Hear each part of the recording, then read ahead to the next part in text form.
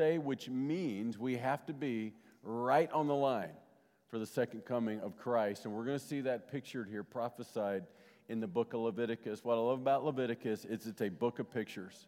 And the Old Testament is full of pictures. God is writing in word pictures everything he's going to do in the New Testament. So I'm going to pray and then we'll get going. Write down your questions. We'll do a little Q&A. Jesus, thank you tonight once again to get into this amazing word, the Word of God, specifically Leviticus. The amazing pictures you've embedded in there for us to see. We know it's providential. Lord, thank you for the opportunity to study the Word of God with the people of God. Would you tonight transform our hearts, give us understanding in our minds. Lord, thank you that we know that we live right at the end of time as we know it, that you are coming very, very soon. And there's coming a promise of a sabbatical rest on the way.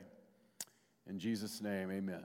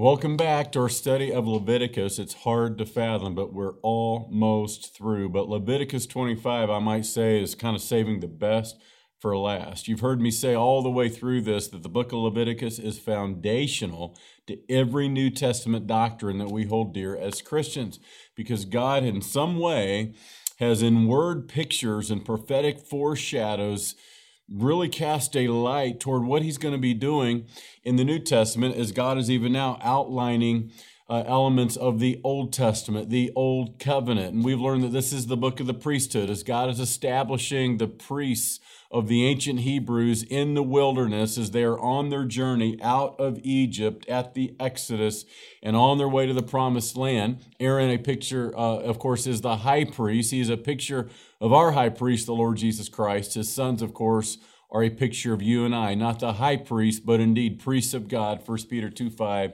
and 1 Peter 2:9. Now, when I say the best is for last, Leviticus 25 is a picture of 1,000 years of peace and rest that is prophesied to come one day upon the earth. We call it the millennial reign or the millennial kingdom of our Lord Jesus Christ. Once again, a picture is here that God is going to draw with words of this time on earth that God is planning to establish a kingdom that will be without end, that will last for 1,000 years as Jesus reigns physically and literally on the earth from a throne in Jerusalem. Now, Leviticus 25 outlines the Jewish sabbatical year and the year of Jubilee. Historically speaking, that's what God is doing. It's a good time to just review maybe the applications of Bible study and applications of the Word of God. As you study the Word of God, it always begins with the history. What is happening historically? And ask that question, simply what happened? Well, historically, we know that God is delivering the Levitical law to Moses in the wilderness related to the worship of God among the ancient Hebrews. And he's going to introduce here the concepts and the practice of the Jewish sabbatical year and the year of Jubilee. But doctrinally, what is God teaching from this history? I've already told you it's prophetically foreshadowing 1,000 years of rest upon the earth. Both the sabbatical year as well as the year of Jubilee in some way are a picture of this wonderful Sabbath rest that's coming one day soon, I'm convinced, to the earth. Both of these events you see prophetically foreshadow the millennial kingdom and that 1,000 years that is yet to come, that 1,000-year rest spoken of by John in Revelation chapter 20. 1,000 years when Satan will be bound and no longer able to deceive the nations. And Jesus is reigning literally from a throne in Jerusalem. Can you imagine and fathom what that's going to be like someday? And we, you and me, Revelation 1 and verse 6, Revelation 5 and verse 10, it says that we will be priests and kings. In fact, we are priests and kings, and we will reign on the earth. We will reign with him as a part of his administration. Let's begin today by our study of the Jewish sabbatical year, and we'll pick it up right here in Leviticus 25 and verse 1. It says this, "And the Lord spoke to Moses on Mount Sinai, saying, Speak to the children of Israel and say to them, When you come into the land which I give you, then the land shall keep a Sabbath to the Lord. 6 years you shall sow your field, and 6 years you shall prune your vineyard and gather its fruit. But in the 7th year there shall be a Sabbath of solemn rest for the land, a Sabbath to the Lord. You shall neither sow your field nor prune your vineyard." And so the Jews here are taught and they are told to work the land for 6 years and then rest it in the 7th year. God is teaching them a couple things. First of all, in that 7th year, you're going to totally trust him. Remember, this was an age of subsistence living. Like, you could not go down to the grocery store and buy a week's worth of groceries. You either grew it, caught it, or killed it, or you just didn't eat. So you can begin to imagine that agriculture, the crops and the flocks were absolutely essential in the ancient world to a family's health and livelihood. You know, the garden I like to keep in the backyard does good some years and maybe not as good other years. And, you know, it's frustrating when I don't have a good summer and the tomatoes maybe get a disease and, man, they're just not quite the same. But here's the deal. I'm going to survive either way, whether my garden does good or not. But in these days, you didn't survive if your crops didn't do well. You didn't survive if the flocks did not do well. And so you can see God is teaching them just practically and historically really, really what it's going to take to trust him, because they were not going to plant anything in that 7th year. The land was going to rest. Now look at verse 5. It says this, "What grows of its own accord of your harvest you shall not reap, neither gather the grapes of your untended vine, for it is a year of rest for the land." Now he's saying, look, in that 7th year, you're going to have volunteer crops. That's what we call it, volunteers, things you didn't plant, but naturally comes up on its own. And he was saying, you're not even going to reap the harvest that 7th year of that volunteer crop. Years ago, I had it built, a house where I used to live. And we built this house in what was once a soybean field. And in that yard, that next year, around the house where I had planted grass, soybean plants started to emerge. And that was the volunteer soybeans that started to come up through the grass in my yard of that first year, because that was the harvest from that previous year. Some of those beans had fallen into the ground from the harvest of the previous year. And then naturally, the volunteer plant emerged. And in essence, that's what God is saying. Do not touch even those volunteers from the next year. You're to completely let the land rest. You're to leave that field untouched to itself. Now look at what it says in verse 6, and here's the reason why. It says, "And the Sabbath produce of the land shall be food for you, your male and female servants, your hired man, and the stranger who dwells with you, for your livestock and the beasts that are in your land, all its produce shall be for food." And so he says here, listen, God is saying every 7 years, you're going to let the land rest, even though your land may bring forth that harvest naturally. You're not to touch it for yourself. You're going to leave it for those who don't have land. You're going to leave it for those to come and harvest, in some cases, the poor or the foreigner among you. That landowner was not to keep it for himself. Again, he's trying to teach them totally to trust him, and they were not to touch it. Now, we don't have time to really maybe turn here, but I just want you to jot down Deuteronomy chapter 13, because we get more information in Deuteronomy 13 about this Sabbath year, what God is doing, gives us more detail. In addition to neither sowing or harvesting their crops in that seventh year, all debts were also to be released. Now, they were not to be canceled, they were not to be forgiven, but they were to be suspended. So if you had a loan or you had a debt, it was temporarily suspended for 1 year. And the reason why I think is obvious. This is an age where agriculture drove the economy. If you didn't have crops, you had no way of making money. So consequently, God is saying, listen, we're going to suspend all the debt payments for 1 year because nobody's going to have an income. And so we learned Deuteronomy 13 that nobody had to pay back or pay on a loan during that sabbatical year as well. What is God teaching through all of this? Remember, this is history, but God is always teaching something more than history. He's teaching something that he wants us to understand doctrinally speaking. He's establishing a pattern of working 6, resting on the 7th, which outlines his plan for bringing to climax his plan of the ages. I'm talking about a millennial kingdom. Remember, when God put Adam in a garden, he said these words, be fruitful, multiply, and fill the earth. God's plan for Adam was to establish a kingdom that would be without end. God, you see, had made Adam in his image and his likeness, and he was to reproduce that image and likeness in his offspring, thereby establishing a kingdom upon the earth that would be without end. Of course, that commission was canceled when Adam sinned. But remember, Jesus is the last Adam, 1 Corinthians 15:45, and everything that God would have done through the first Adam, he is now fulfilling in the last Adam, the Lord Jesus Christ, through his bride, his Eve, that's you and me, the church. We've been given a commission to establish a kingdom. Be fruitful, multiply, fill the earth. Go you therefore, make disciples of all nations. The very same commission is about the very same kingdom. Be fruitful, that's evangelism. To multiply, that's discipleship. To fill the earth, that's to take the gospel to the ends of the earth, Acts 1 and verse 8. You see, God's plan is still intact. And what sin has delayed, it has not denied. God's going to have that kingdom. And you can see this pattern embedded right here in Scripture. On a practical level, he's teaching the Hebrews now to totally trust him.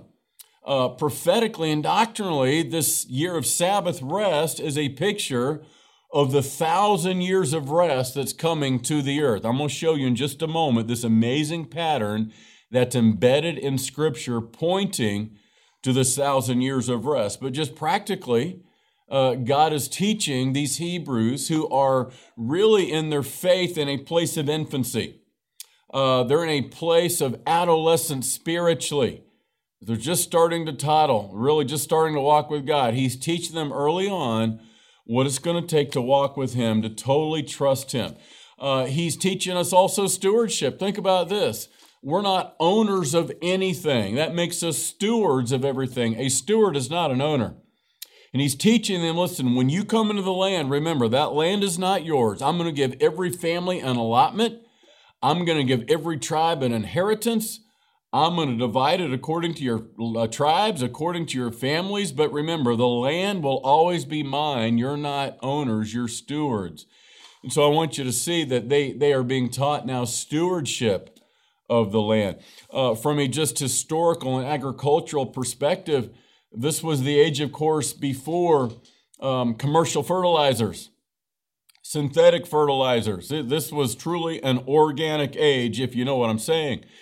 And so everybody knows if you're in farming, you can wear out the land very easily if you don't let it rest, especially in an age where there's no way to fertilize the land in a really efficient kind of way. So just practically, it was good stewardship of the land God was giving them that was fertile. It was beautiful, land that flowed with milk and honey. He's saying, I want you to be stewards of this land and don't wear it out by over farming it. And so he is just practically teaching them the stewardship of the land. He's practically teaching them how to trust him in that 7th year when they could not plant the land. And then doctrinally, he's teaching us about his plan for the ages to establish a kingdom that will be without end. And never forget that this plan for a kingdom is very focused on the Jews, very focused on the land of Israel, that the Jews are God's people by covenant, and they will always be God's people by covenant.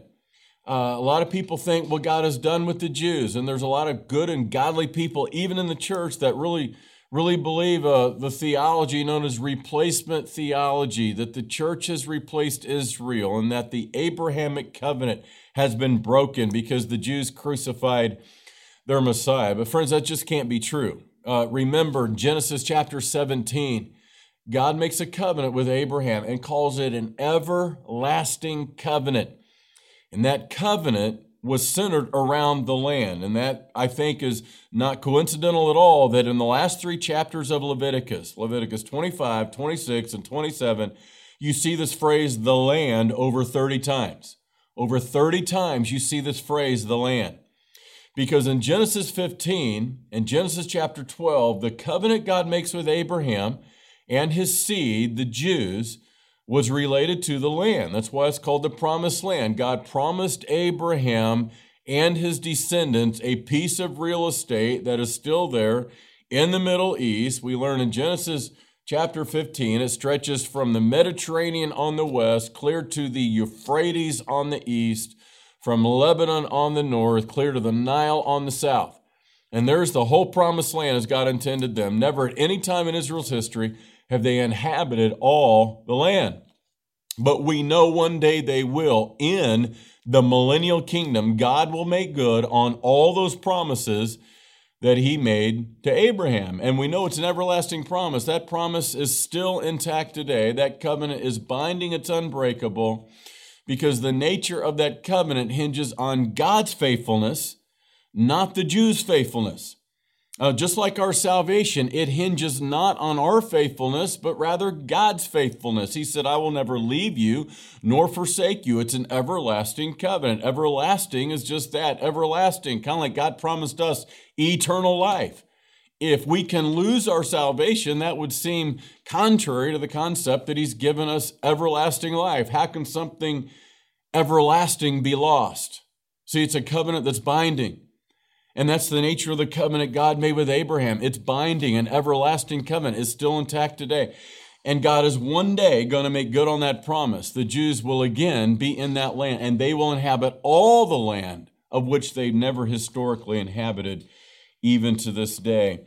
And so we can see that here being established in Leviticus 25 as God is establishing this Sabbath year of rest. They were to work the land for 6 years, rest it then in the 7th year. And then he goes on in this chapter, he's going to talk about the year of Jubilee, yet another picture prophetically of this 1,000-year kingdom coming, this millennial kingdom where Jesus will rule and reign. There'll be 1,000 years of rest on planet Earth. Let's pick it up now in verse 8. Look at what it says. He says this, and you shall count 7 Sabbaths of years for yourself, 7 times 7 years, or 49 years. And the time of the 7 Sabbaths of years shall be to you 49 years. Then you shall cause the trumpet of the Jubilee to sound on the 10th day of the 7th month. On the day of atonement you shall make the trumpet to sound throughout all your land. And you shall consecrate the 50th year and proclaim liberty throughout all the land to all its inhabitants. It shall be a jubilee for you, and each of you shall return to his possession, and each of you shall return to his family. That 50th year you shall be a jubilee to you. In it you shall neither sow nor reap what grows of its own accord, nor gather the grapes of your untended vine, for it is the jubilee. It shall be holy to you. You shall eat its produce from the field. And so he introduces this year of Jubilee. They were to count 7 Sabbaths of years, or 7 times 7. Or 49 sabbatical years. And then in that 50th year, it was going to be a year of Jubilee. A remarkable picture is the year of Jubilee. So the Jews were to count sabbatical years, 7 times 7, 49 years. In that 50th year, on the Day of Atonement, the trumpet blast would sound, and that would begin the year of Jubilee. Absolutely amazing. Now remember, they've just finished on a sabbatical year. The land's rested. They haven't planted that land. in that year. Now watch this. It's the year of Jubilee, which means they're going to rest the land again. They're not going to plant the land again. If they had to trust God the first time, they've got to really trust him now the second time, the second year. It's the year of Jubilee.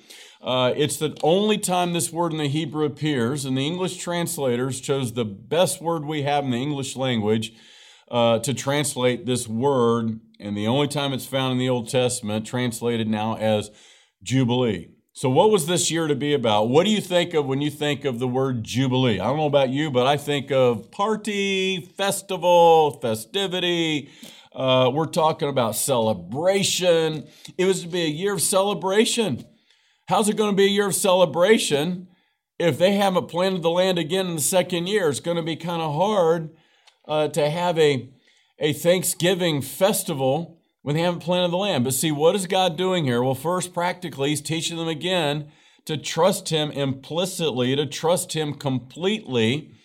But there's so much more going on than simply a test of faith, and they're going to take the trust test. Listen, the year of Jubilee is the last in a series of 7 sevens that God uses in Scripture to outline his plan for the ages. Now, when I say the Leviticus 25 is really God prophetically outlining his plan for the ages, this is what I'm talking about.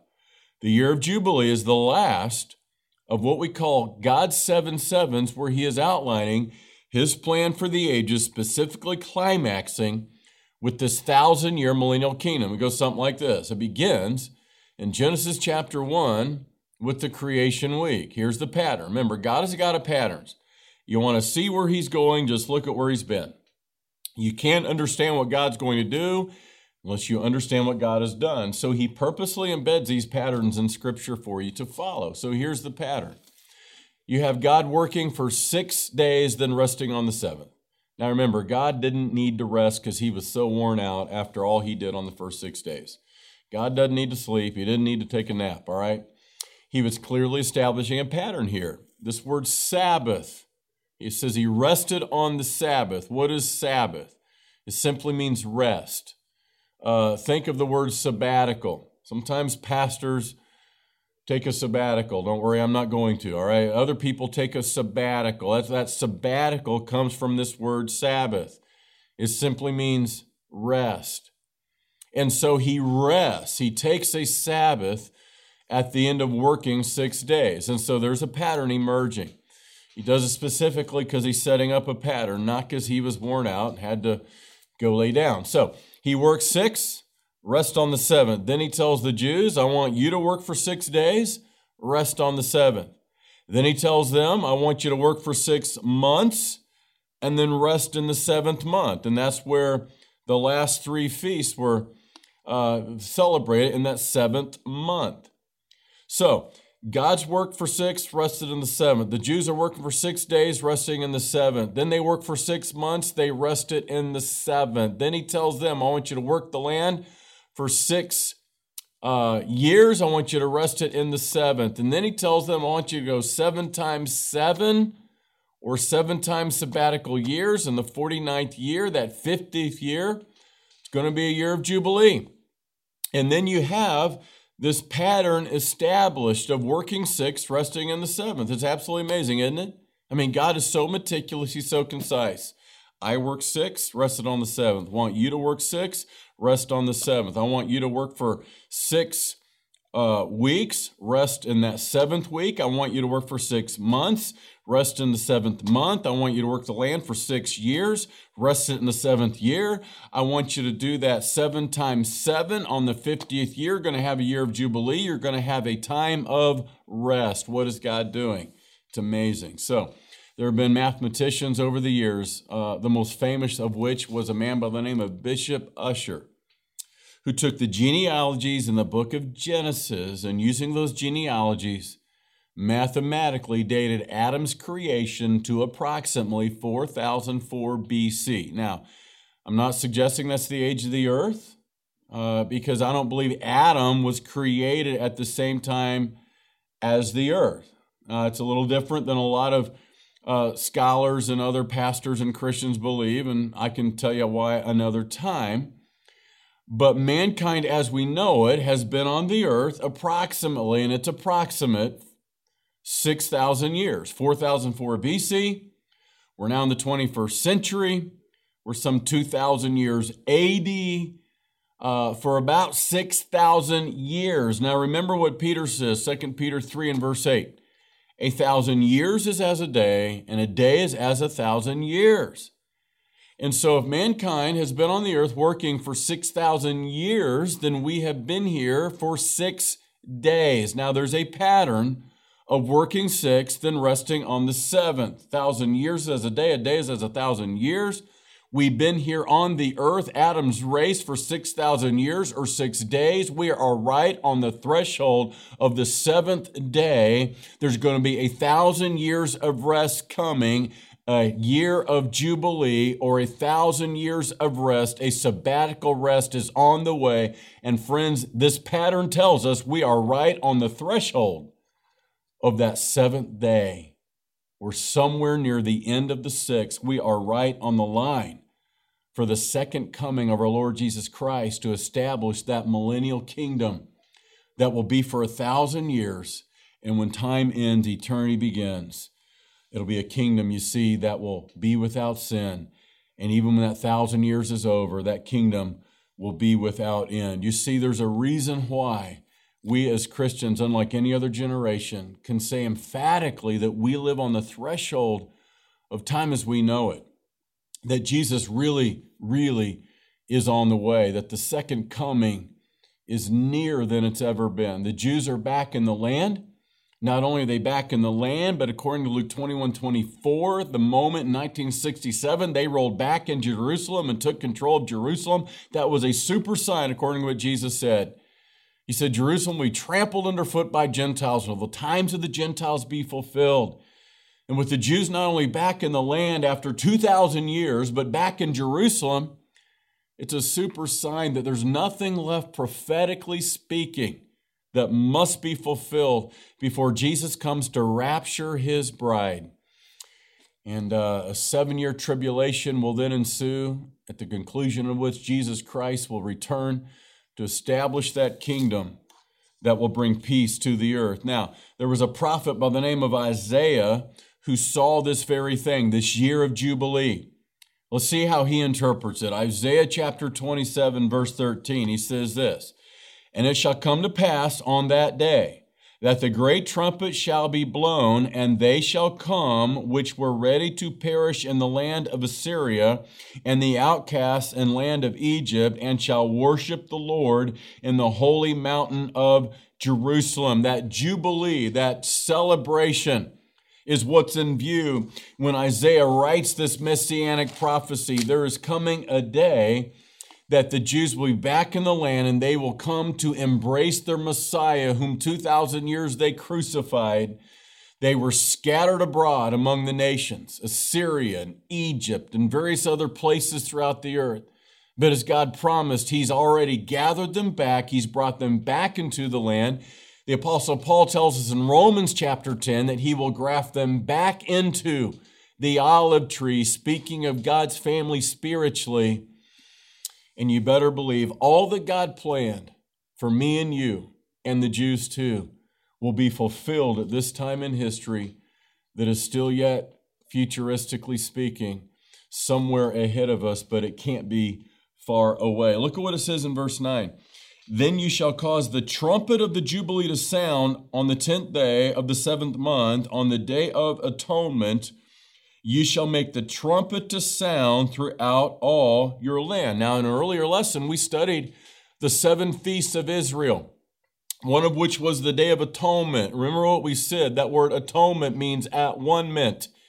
It's the time in which God will once again be one with men and tabernacle and prepare to establish that presence among men again. It's going to happen on the day of trumpets. This is why I look in Scripture. For example, at the 2 Thessalonians chapter 2 tells us that there's coming a day. Actually, I said chapter 2. It's 2 Thessalonians chapter 4. It says, the Lord himself will descend from heaven with a shout, with the voice of the archangel and the trump of God. And the dead in Christ shall rise first, and we which are alive and remain shall be caught up in the clouds to meet the Lord in the air, and so we shall be forevermore with the Lord. So you have the day of the Lord, which the Old Testament prophets spoke of often. That's the term they use, the phrase they use, the day of the Lord. It's not just one single day, but rather a series of days that begins with the rapture of the church and ends with the second coming of Christ. All those days in between, the 7 years tribulation, is the day of the Lord. I want you to notice how it's associated with the trumpet blast. Jesus fulfilled perfectly, literally to the day, the first 4 feasts of Israel. This is why he was crucified on Passover, because he is our Passover lamb. And as the Jews were celebrating Passover and thousands of lambs, and their life was being taken, the blood was being shed in the temple, and the blood was flowing out of the temple down into the Kidron Valley, and up across the valley on this hill called Golgotha hung the Lamb of God, our Passover lamb, the Lord Jesus Christ. That's not coincidental. That is not accidental. That is providential. And as Jesus fulfilled the first 4 feasts, literally to the day, on the day, I'm convinced personally he will fulfill the last 3 feasts on the day. So what day is Jesus coming? He's coming on the Day of Atonement with that trumpet blast. All right, now listen, nobody knows for sure the Jewish calendar. It's been lost to time. But if we did, I'm convinced personally, we would know the day and the hour. Now, Jesus said, no man knows the day or the hour. Don't try to figure it out, because you will not be able to. I'm just convinced that when we get to heaven, we're going to go, oh, of course, it was there all along. He's coming on the Day of Atonement with a trumpet blast, and all that's pictured right here in some kind of way, prophetically speaking. On the Day of Atonement, look at verse 10. And you shall consecrate the 50th year and proclaim liberty throughout all the land to all its inhabitants. It shall be a jubilee for you, and each of you shall return his possession. Each of you shall return to his family. So it begins on the Day of Atonement with that trumpet blast. By the way, that's why there's a trumpet blast over and over again in the book of Revelation, because that's the book of completion. That trumpet's going to sound, the Lord is going to descend, and he's going to establish that kingdom that will be without end. It will be 1,000 years, the 7th day, the year of Jubilee. And it's all pictured right here in verse 10. I want you to see how Jewish prophet Isaiah interpreted verse 10. In verse 10, he tells us, as we proclaim liberty throughout all the land to all its inhabitants, for it's a year of Jubilee for you, and each of you shall return his possession, and each of you shall return to his family. So what happens? Somebody who falls on hard times and poverty, let's say they have to sell the rights to the land to another family. The land goes back then to its original owner in the year of Jubilee. The debts are forgiven.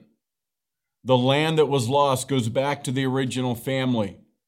Those that had to sell themselves into servitude because of bankruptcy. Remember, these are the days before there was such a thing as a state welfare system. There was no such thing as health care. There was no such thing as, a food pantry down the road somewhere. This was the age where if you fell on hard times, you by law could sell yourself into servitude to pay off your debts. It was an indentured servant. And what he's saying is, if that's you, you are set free on the year of Jubilee. And so it's an amazing picture what Jesus did for us at Calvary. Our debts were canceled. We were set free. The land, the territory that we lost spiritually is returned. Everything that God wanted to do through Adam that Satan stole, who now has dominion over the earth, it all goes back to the sons of Adam, which is why we now will rule and reign. Where currently it's Satan and his angels that rule and reign. 2 Corinthians chapter 4 and verse 4. He's the God of this age. 1 John 5:19. The entire world lies under the power of the wicked one. That was not God's original intent. The world was to be reigned and ruled by the sons of Adam under God's dominion. But because of sin, Adam transferred that dominion back to Satan.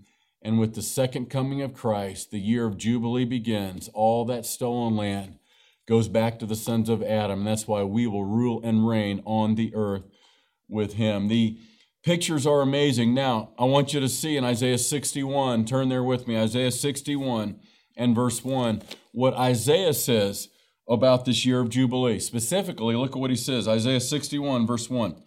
The Spirit of the Lord God is upon me because the Lord has anointed me. It's a messianic prophecy, speaking of the Messiah when he would come, written some 700 years BC. It says, the Spirit of the Lord God is upon me, the Messiah, because the Lord has anointed me to preach good tidings to the poor. He has sent me to heal the brokenhearted, proclaim liberty to the captives, and the opening of the prison to those who are bound, to proclaim the acceptable year of the Lord and the day of vengeance of our God. Oh, look at verse 2, that first phrase, to proclaim the acceptable year of the Lord. Isaiah has in view there the year of Jubilee. Now, here's what is absolutely amazing. You talk about rightly dividing the word of truth, 2 Timothy 2 and verse 15, study to show yourself approved unto God, a workman that need not be ashamed, rightly dividing the word of truth. In other words, wrongly dividing God's word leads to wrong doctrine, wrong belief system. Rightly dividing the word of truth, putting it in its proper context, leads to right doctrine and correct belief system. We'll watch Jesus, all right? Luke chapter 4. He goes into the synagogue in Nazareth, where he was raised. And he asks for the scroll, the Isaiah scroll. He sits down, according to Luke chapter 4, on the seat of Moses, as would have been custom. He opens up the Isaiah scroll. He reads this very passage we just read, Isaiah 61, verses 1 and 2. And he says these words at the end. This is why they wanted to kill him for it. They thought it was blasphemous. He says these words at the end of reading this messianic prophecy. He says, this day I say to you, this prophecy has been fulfilled within your eyes and within your ears, meaning I am the one that this was written of before. He was claiming to be the Messiah. He was claiming to be the fulfillment of this prophecy in Isaiah 61. But watch this. If you go to Luke chapter 4, he stops reading with this phrase in verse 2, to proclaim the acceptable year of the Lord. He does not continue reading the second phrase of verse 2, and the day of the vengeance of our God. You know why? Because Jesus knew the day of vengeance has not yet come. What he was doing was offering the kingdom to the Jews. He was saying, I am the fulfillment of this prophecy. I am the fulfillment of this year of Jubilee. I am here to cancel all the debt spiritually. I am here to establish this kingdom. I am the king, the promised one, the anointed one.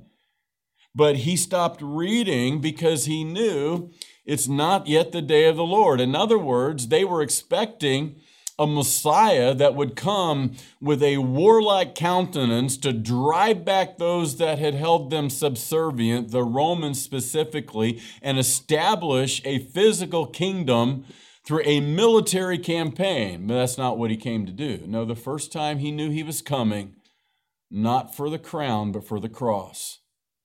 He came here, he says, I am the Messiah, I am the one. And I'm here to offer you the year of Jubilee, the acceptable year of the Lord. I'm going to the cross.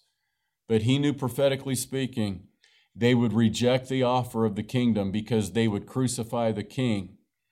And so there's a 2,000-year parenthesis in verse 2.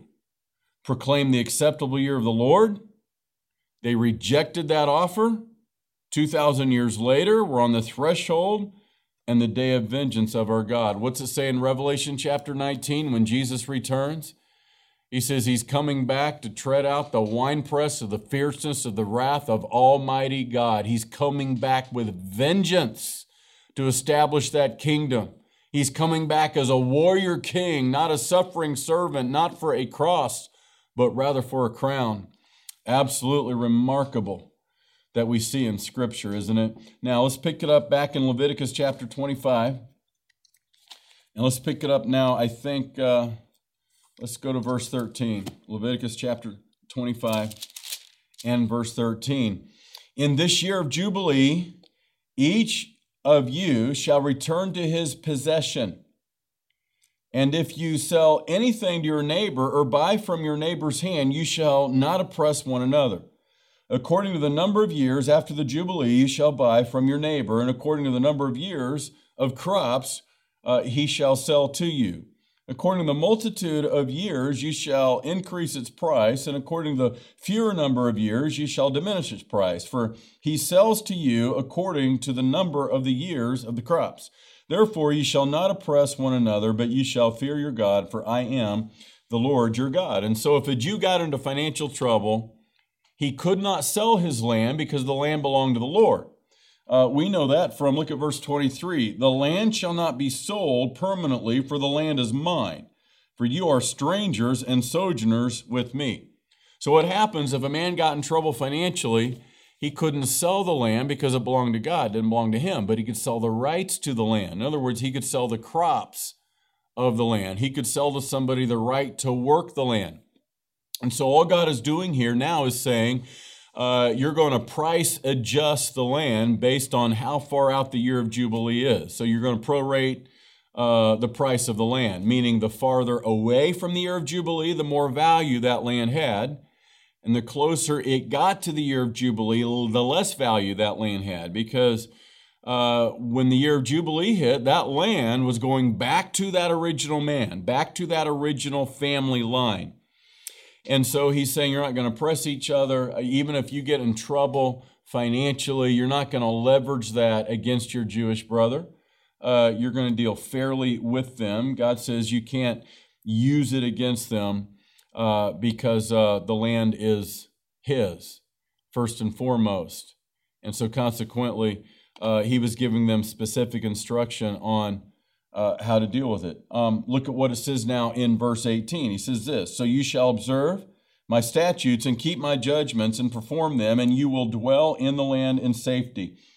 Then the land will yield its fruit, and you will eat your fill and dwell there in safety. And if you say, what shall we eat in the 7th year, since we shall not sow nor gather in our produce, then I will command my blessing on you in the 6th year, and it will bring forth produce enough for 3 years. And you shall sow in the 8th year and eat old produce until the 9th year, until its produce comes in, you shall eat of the old harvest. And so in the year of Jubilee, they wouldn't plant their land for 3 years. And he knows ahead of time what they're going to say. How are we going to eat? How are we going to live? We can't plant for 3 years. He says, look, I'm going to make sure in the 6th year that your land does so well that it produces enough to eat on for 3 years, because they could not plant in that 7th year, that Sabbath year of rest. Then came the year of Jubilee. They couldn't plant then either. Then they'd have to wait a whole other year to plant their land when it was planting season again. So it'd be a full 3 years before they were going to get a harvest. And God is saying ahead of time, if you'll trust me in this, if you will believe me in this, I will bless your land in such a way that it's going to produce enough to live on for 3 years. He's once again illustrating that they can trust him. Now look at what it says in verse 18. So you shall observe my statutes and keep my judgments and perform them, and you will dwell in the land safely. Now, in safety. Now, I want you to remember something. You go to the book of Jeremiah. Jeremiah tells us why Israel would go into Babylonian captivity for 70 years. And the reason why Jeremiah tells us is because they had not kept God's statutes out of Leviticus 25 for 490 years. They had not kept that statute, that commandment of that Sabbath year of rest upon the land. 490 years, they hadn't kept the statute. That means 70 Sabbath years were owed to by God. Guess how long the Jews went into captivity in Babylon? That's right. Exactly 70 years. You see, they owed God 70 Sabbath years. Guess what God said? Because you would not rest the land for 490 years, and you would not rest the land those 70 years, those Sabbath years of those 490 years, I'm going to remove you from the land for 70 years. So that land's going to rest. I'm going to have my Sabbath years. You see, God, one way or other, always gets what belongs to him. That's the law of reaping and sowing. It's the universal truth, and we can see it illustrated right here. Now look at verse 23. The land shall not be sold permanently, for the land is mine, for you are strangers and sojourners with me. And in all the land of your possession you shall grant redemption of the land. If one of your brethren becomes poor, has sold some of his possession, and if his redeeming relatives come to redeem it, then he shall redeem what his brother sold. Or if the man has no one to redeem it, but he himself becomes able to redeem it, then let him count the years since its sale and restore the remainder to the man to whom he sold it, and he may return to his possession. But if he's not able to have it restored to himself, then what was sold shall remain in the hand of him who bought it until the year of Jubilee. And in the Jubilee it shall be released, and he shall return to his possession. And so God first reminds him by saying, listen, the land is mine, it's not yours. You can't sell it permanently, but you can sell the rights to it. And if you have to sell the rights to it, there's certain ways you can redeem it. A next of kin could redeem it from the one that was sold. Or, for example, if a man suddenly turned around his financial earnings, his financial state, he could redeem it himself. But if a next of kin or a relative could not buy it back for him, or if he could not buy it back for himself, then he's saying you're going to have to wait till the year of Jubilee. In the year of Jubilee, it will come back to you, back to that original family. So what's a practical application of all this? Well, I want you to see, first of all, this passage teaches the declining value of material things as it gets closer and closer to the year of Jubilee. He was saying, look, you want to redeem that land that you've lost? The farther out from the year of Jubilee, the more it's going to cost you to get it back. The closer you are to the year of Jubilee, the less it's going to cost you to get it back. Why? Because somebody would not buy a piece of real estate for a large sum of money if they knew in 3 years they were going to lose it. Now, on the other hand, if it's 45 years from the next year of Jubilee, and they know they're not going to live another 45 years, they're going to live another 20 or 30, at that point, that land has more value to them. Here's the point. Material things, the land specifically lost value as it got closer to the year of Jubilee. Now, what's the year of Jubilee picture for us? The second coming of Christ. What's the practical takeaway for you and I? Listen, the closer we get to the second coming, it should radically change the value we put on material things. Do you realize, think about this, we're all one heartbeat away from seeing Jesus. We're all one breath away from seeing Jesus. I don't care how young or how old you are. Time is fleeting. Life is but a vapor. And that's why Jesus said, do not lay up treasure on earth, but lay up your treasure in heaven, where neither moth and rust corrupts, where thieves do not break through and steal, for where your treasure is, there will your heart be also. These material things, they have so much value today that we give so much money for, so much of our energy for. Listen, they have zero eternal value, zero eternal worth. And if we understand what God is teaching here, we ought to have increasingly an eternal view of life, a long view of life, and not just the temporal view and the short view, because most people only see the now.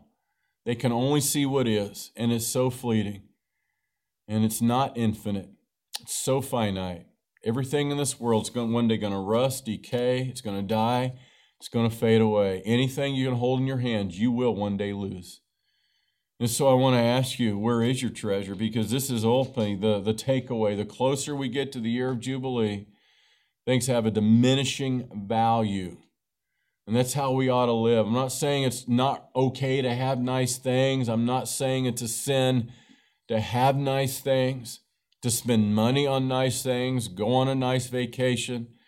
But I'm just trying to say, keep it in its proper perspective, because I'm telling you, one day those sayings will not matter. They just won't last. They will not last forever. Here's the reality. In the end, all that will matter are those things we invested our lives in that are eternal. So how are you investing your life? How are you investing your energy, your money, your opportunities, your abilities to affect eternity? Now, we're out of time. The rest of this chapter deals just with practically what we might just see historically speaking. Remember, these are the days before one could file bankruptcy. These were the days before there were government, social, health care, food stamps, and other systems. So deals with basically selling yourself into servitude, how to treat somebody who was a slave. And remember, every time you see that word slave in the Old Testament, it does not mean forced servitude. Sometimes the book of Leviticus specifically in the Old Testament gets a really bad rap because it's pro-slavery. And I just want to remind you of something. Historically and culturally, slavery was a part of the ancient world, but it wasn't all forced slavery. God never endorsed that kind of slavery that we're familiar with in Western civilization. So if you read the rest of this chapter, it's talking about how Jews are to treat their slaves. Think of indentured servants. Sometimes it looks like, well, God's telling them to treat people like property. No, listen carefully. Think of it. If you sold yourself because you were bankrupt and broke and had no way of taking care of your family, and you sold yourself into servitude, indentured servanthood, in essence, is what it was. In the same way, we might say today that a professional athlete is the property of an NFL franchise, or, that's the property of the New York Yankees. In the same way, a professional athlete can be sold to another team or traded to another team. Don't think of, this idea of God endorsing slavery as if, the trade of men is like the trade of cattle, as if they're just some chattel. This is the reality, historically, what's going on here. The same way, if I were a professional athlete and I never got the call, don't worry, I always thought that I might play in the NFL, but I didn't. But you, in essence, work for somebody. You're working for them. And you give up rights to work for that team or work for that team when you have a contract to work for this team. But this team, who has rights over you, can trade you to this team. That's kind of what God is doing here. He's outlining how to treat those indentured servants or those slaves if you end up buying somebody into your service. So don't have time to cover any more in detail than that, but just wanted to give you kind of a big picture of the rest of this chapter because that's one of the most hotly debated issues in the Old Testament by modern men and women. Guys, I love you a whole bunch. I'll see you next time. All right, Leviticus 25. As you can see, there is a lot of information to cover. We did the best we could in 51 minutes. Questions? Comments? Thoughts? I mean, there's a lot coming at you. I know there is. There's a lot to process. It's kind of, that's why I want to have a discussion, a little Q&A. I have a couple of things. Yeah. I always thought that after 7 years, the debts were totally canceled, and you're talking about suspending the debts. So maybe I have that backwards. So don't be confused here. There's two different things going on here. He talks about the end of the chapter, slavery, and often, as I said, it's completely misunderstood. This is where a lot of modern Christians go, well, the Old Testament's pro-slavery, and this is where the God of the Bible gets a really bad rap by modern society. He's dealing here not with forced servitude. He's dealing here with one who's bankrupt, has no way of feeding their family. They could sell themselves into what would be known in the New Testament. 5 times Paul called himself a doulos. The Greek word is a doulos. It's translated as bondservant or bondslave. Now what's interesting is the correct translation in the New Testament is bondslave. Guess why the King James translators translates it as bondservant? I'll tell you why. Not because bondservant's a better translation than bondslave, but because slavery, even in the 16th century and 17th century, was such a hotly debated social issue. It's like they said, we don't want to touch that, so let's kind of, tone down the translation a little bit and think a bondservant. That sounds a little better. But the issue is a bondslave. A bondslave is one who willfully, of their own free will, sold themselves into the servitude of another. And a bondslave could sell themselves for up to 7 years. So Margie, this is what you're thinking of. At the end of 7 years, a bondslave was set free by the one that they served. And not only were they set free, but God mandated the one that they served send them away with provisions so they didn't have to go immediately back into poverty and have to go right back into servitude. Now, at the end of those 7 years, occasionally one would say, but I don't want to go free. I love my master. And this is why Paul would call himself a doulos, a bondslave. A bondslave that chose to stay with his master willfully would go to the doorpost of the home, and they would take an awl, and they would take a nail, and they would drive it through his ear, piercing his ear, permanently marking him as a bondslave. It's somebody who chose to stay, even when they were free to walk away. And Paul described us as Christians as bondslaves of Jesus Christ. Jesus isn't making us subservient to him. He doesn't have a whip in heaven, a 2x4, waiting to whack us on the head if we get out of line. What's he want? He wants our willful submission to him out of love for our master. And that's what's described in the New Testament that you see here in some way described in Leviticus 25. So at the end of 7 years, they had a choice. They could stay and permanently serve that family, or they were free to walk away at the end of 7 years with all of their debts having been paid. They've, in essence, worked off their debts, all right? Now, what we're dealing with here is something different, though, than bond slaves that were set free at the end of 7 years. In the sabbatical year, if you had a mortgage or you had a loan, that loan was suspended for 1 year. It wasn't completely erased, because at the end of that sabbatical year, everything goes back to normal. Everybody plants their fields again. And that's when those payments would be renewed. But the idea is that they'd be suspended for 1 year in that 7th year, because in these days, a man that didn't have crops had no income. So God said, we're going to suspend all the loans for 1 year during the sabbatical year. But that's something different than what pertained to a bond slave that served for 7 years and then they were free to walk away.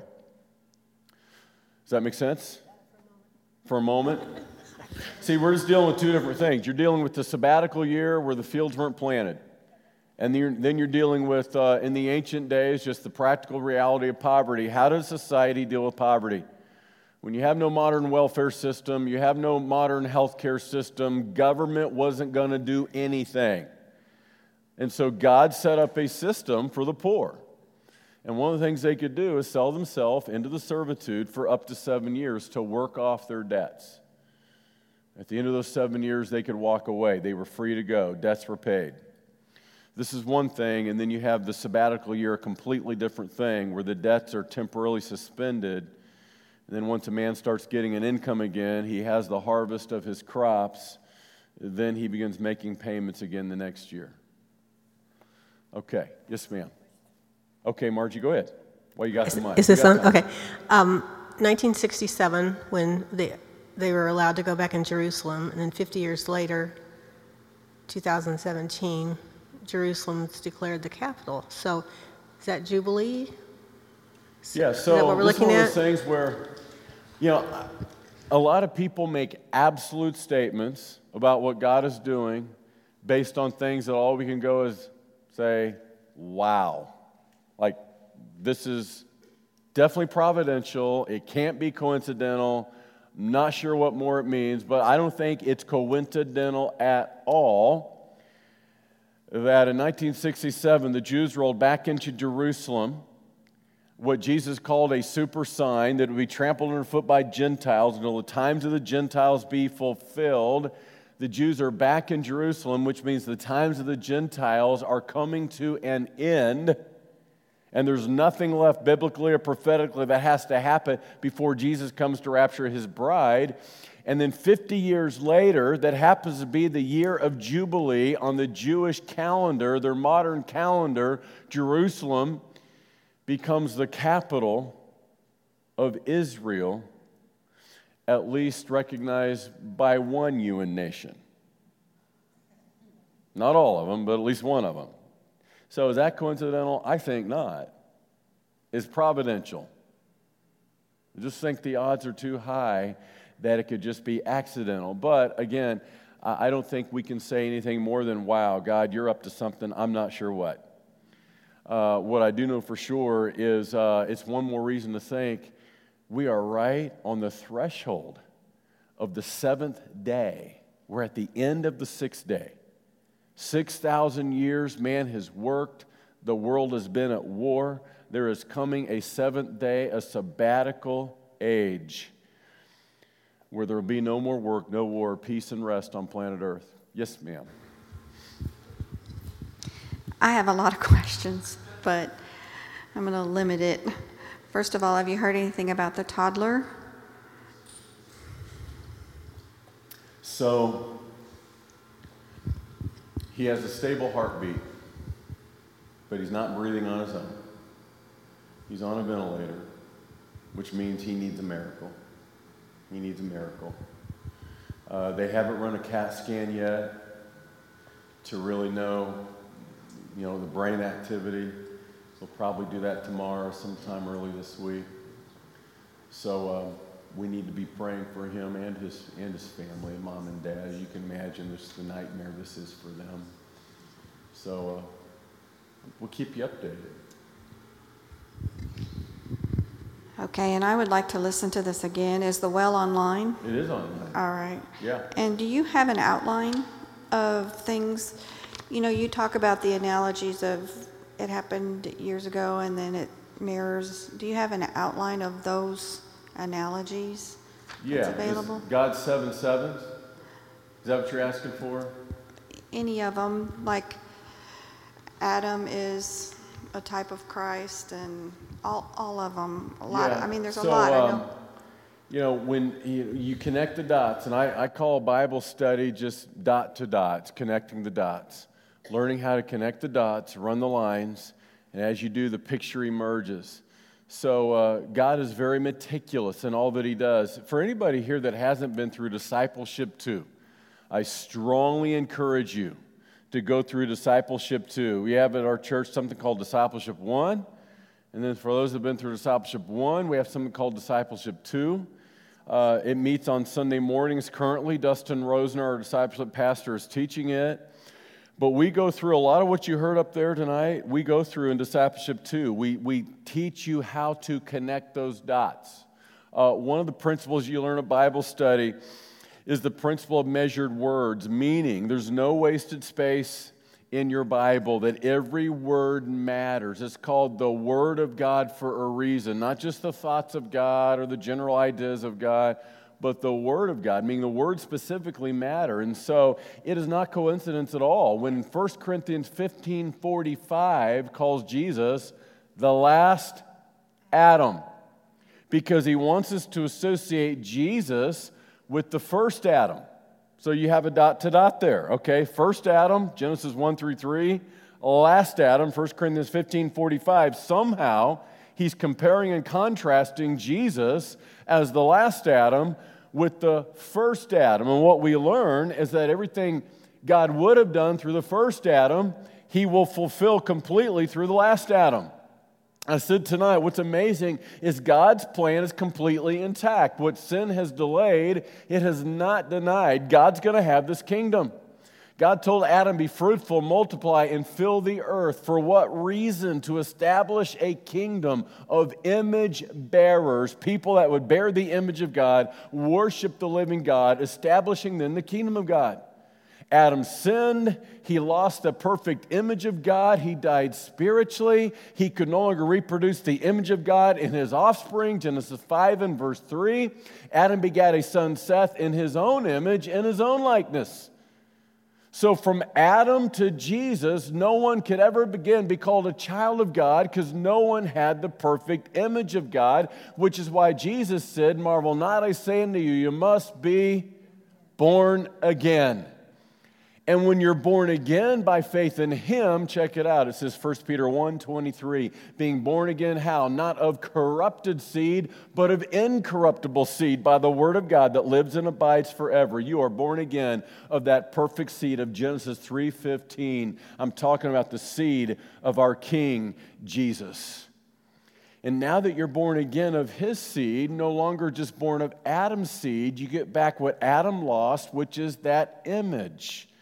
As a child of God, you're born spiritually. Now you're a triune being. Now, check this out. Just as Adam was to establish that kingdom as he took his seed into the intimacy of his bride Eve, the last Adam is doing exactly the same thing. The last Adam also has a bride to establish that kingdom, and that bride is you and I, the church. We've been given the Great Commission. The Great Commission, what we talk about this month, every year, our global outreach month. Do you understand the Great Commission is the very same commission God gave Adam to be fruitful and multiply and fill the earth, to establish a kingdom of image bearers? We call it evangelism. That's being fruitful. Discipleship. That's called being multiplying. And filling the earth. That's what we call world missions. So as we are fruitful and multiplying and filling earth, as we give ourselves to evangelism, discipleship, and world missions, we now, as the bride of Christ, are reproducing the image of God and advancing the kingdom of God on the earth. And so it's just amazing to see how meticulous God is in all that He does. So I got off on all of that to say, if you haven't been through D2, man, that would be a great next step, because you're going to learn the 21 keys of Bible study. You're going to learn how to connect those dots. You're going to learn specifically one place, the 7 sevens I talked about, this pattern that God sets up in the Old Testament to establish His plan for the ages. And so if you want more specifically, email me this week. I'll send you what I got. But it's a process, guys. Learning is a process. It's just, building on a foundation of knowledge, and then God builds on that foundation a little more, and He takes you and does a little more. And so sometimes it's really hard to assimilate everything you hear until you're in a systematic process of learning line upon line. So D2 would be a great place to maybe go, because questions are awesome. That's how you learn. So that's why we're here. That's why we do the well. Bring it on.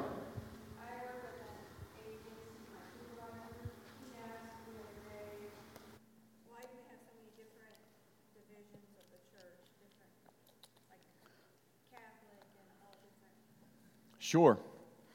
So, in the eyes of God, there's only one church, but there are unfortunately many traditions of men. So in 2,000 years, the church has been divided and subdivided and redivided for various reasons, sometimes over doctrine, sometimes over geography. In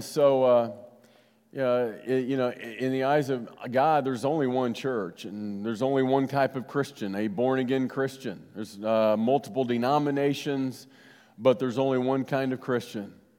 And so I would tell him, as an atheist, the biggest question he has to answer is, who is Jesus, and bring him back to the resurrection.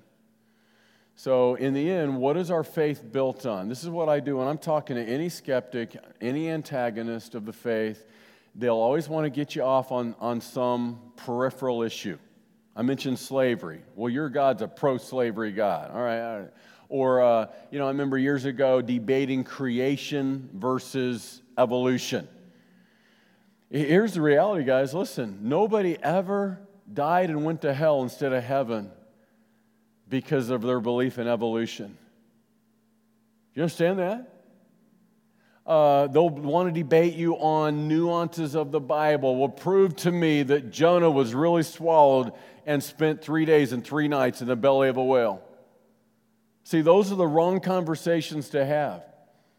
Our faith is not built on whether or not Jonah spent 3 days and 3 nights in the belly of the whale, though I believe he was, because Jesus said he was, right? Our faith isn't built on creation versus evolution. Our faith is founded on one thing, according to 1 Corinthians 15, the resurrection.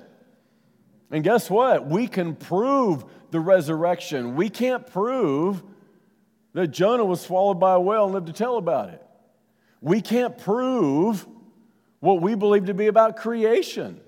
I mentioned, I kind of imply it up here in this lesson, I think Christians lose a lot of credibility arguing about things that we can't prove and we honestly don't know. Well, the earth is 6,000 years old. We don't know that.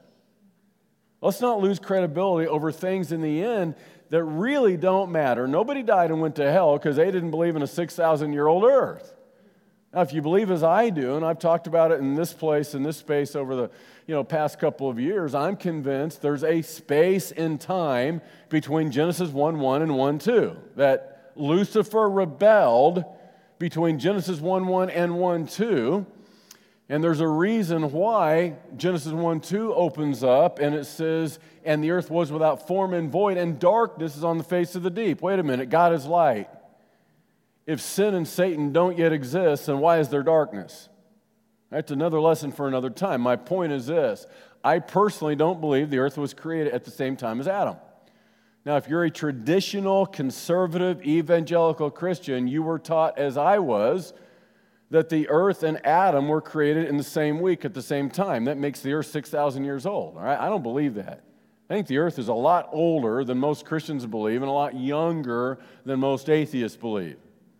The honest answer is, I don't know how old the earth is. And you know what? It doesn't matter how old the earth is. The test of orthodoxy is not how old the earth is, it's how the earth got here, not how long it's been here. Either God did or God didn't.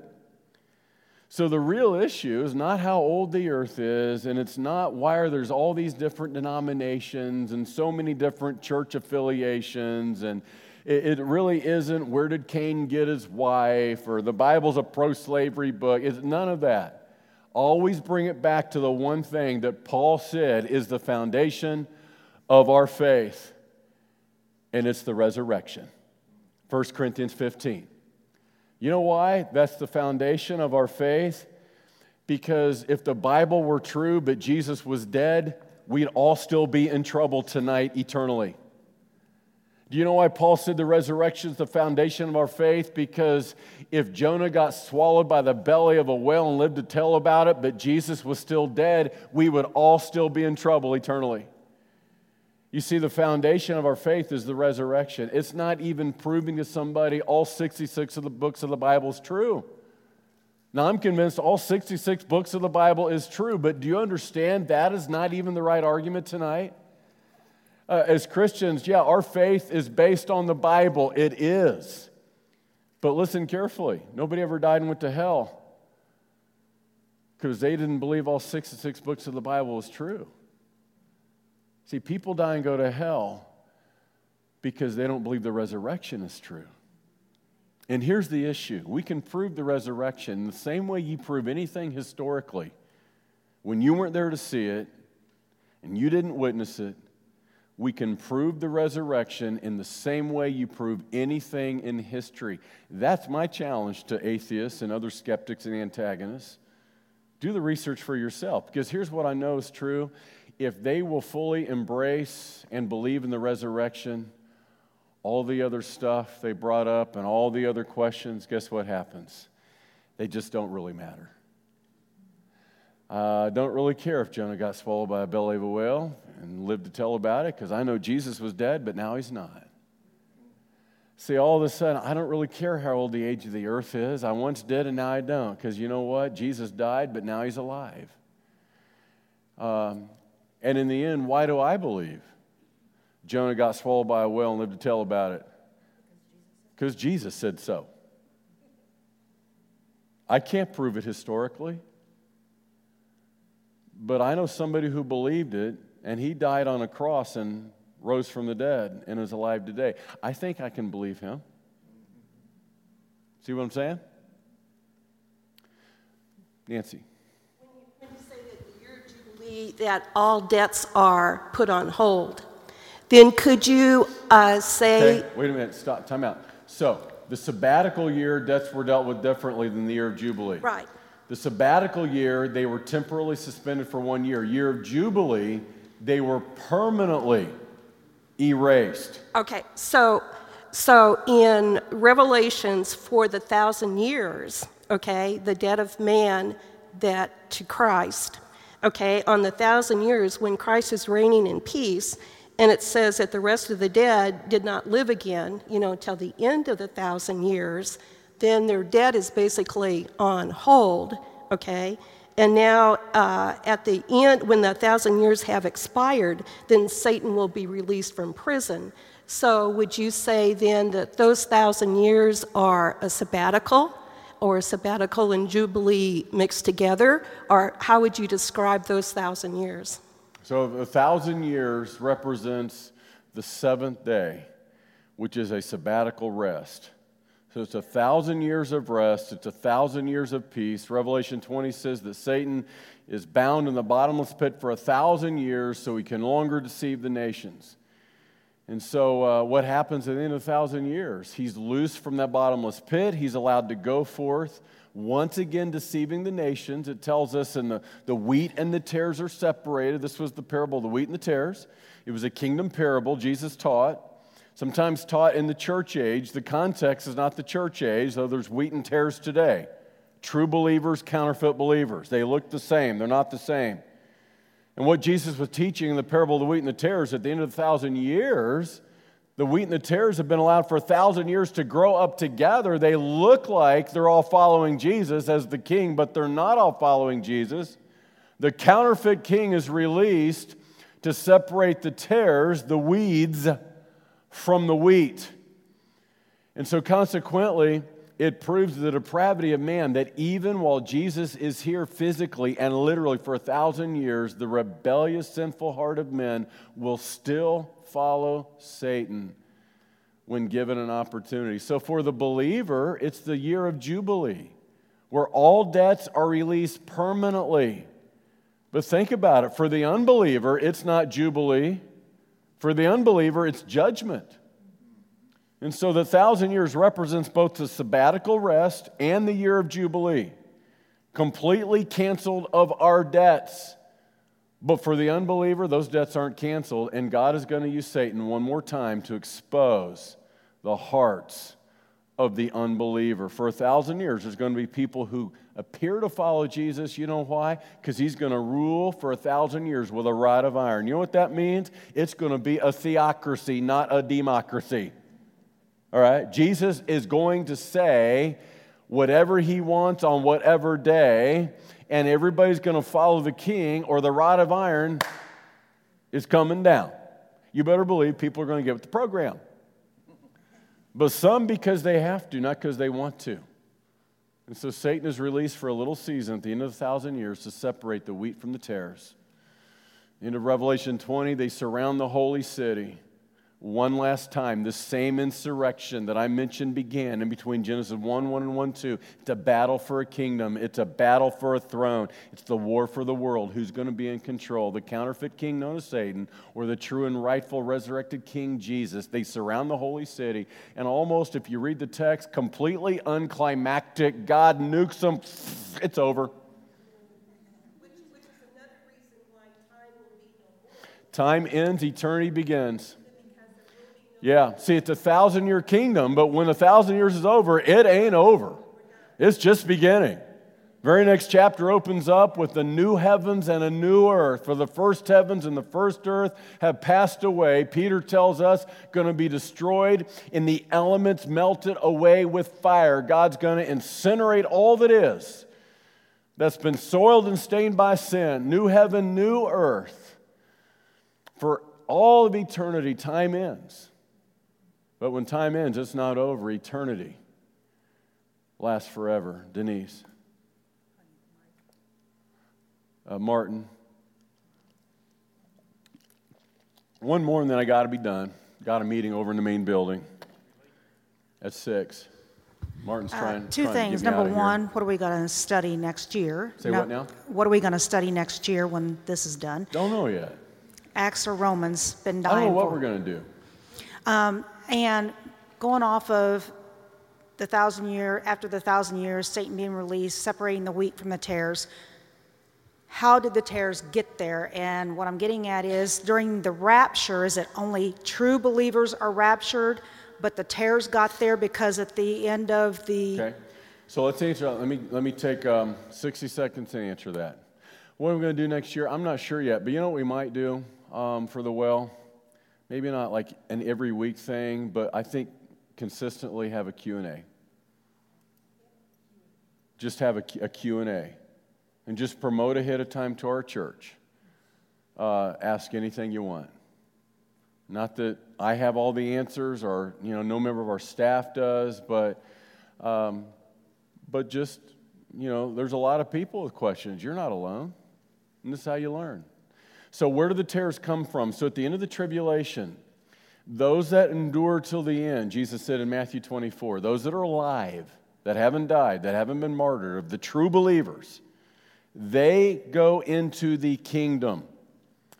It will be their seed that replenishes the earth for 1,000 years. Remember, at the end of the tribulation, humanity and the number of people on the earth has been significantly diminished. Who knows? I don't know. I'm just throwing this out there. The Bible doesn't say. There might be 100,000 people total alive still. And God separates, he calls it Matthew 25, the judgment of the sheep and the goats. All right? There's going to be unbelievers alive when he comes, and there's going to be believers alive when he comes. He separates the sheep and the goats. Goats go to hell for 1,000 years till they are resurrected to stand at the great white throne judgment. The believers, the sheep, go into the millennial kingdom. They replenish the nations. And so for 1,000 years, they're having babies, and those babies are having babies, and those babies are having babies, and those babies are having babies. And we know the curse of sin will be reversed, not completely, but it's gradually being lifted. Isaiah 65 says that if one dies at 100 years of age, it's going to be like an infant has died. So the implication being the long lives that you read about in the book of Genesis before the flood, they are returning because the curse of sin is reversing. So you have people on the earth living to be hundreds of years old, and their kids are living to be hundreds of years old. So what is happening? Their children, their grandchildren, their great-grandchildren, some of them are coming to true faith in Jesus as the Messiah. Some of them are only acting like it. They're the tares.